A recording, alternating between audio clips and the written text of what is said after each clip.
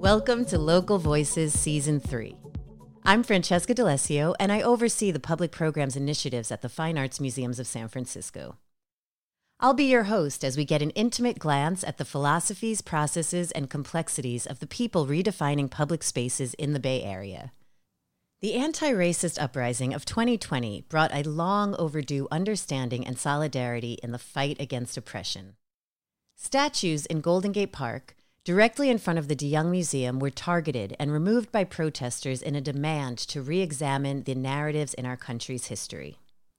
The protesters' action are a clear message knocking on our front door to engage with critical national conversations of power and representation through art in our public spaces. To examine the issue, we've created a series bringing together accomplished individuals who are ushering in diverse representation and changing the Bay Area's landscape. This season will include conversations with the women of the Black Panther Party and the Say Her Name movement, the Dr. Huey P. Newton Foundation, sculptor Dana King, Susan Cervantes, muralist and founder of Persida Eyes, artist Catherine Wagner, the artists, organizers, and activists of the collective See Black Women, and artist Lava Thomas. I hear your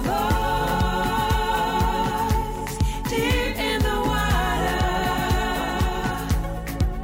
With you everything is worth a try.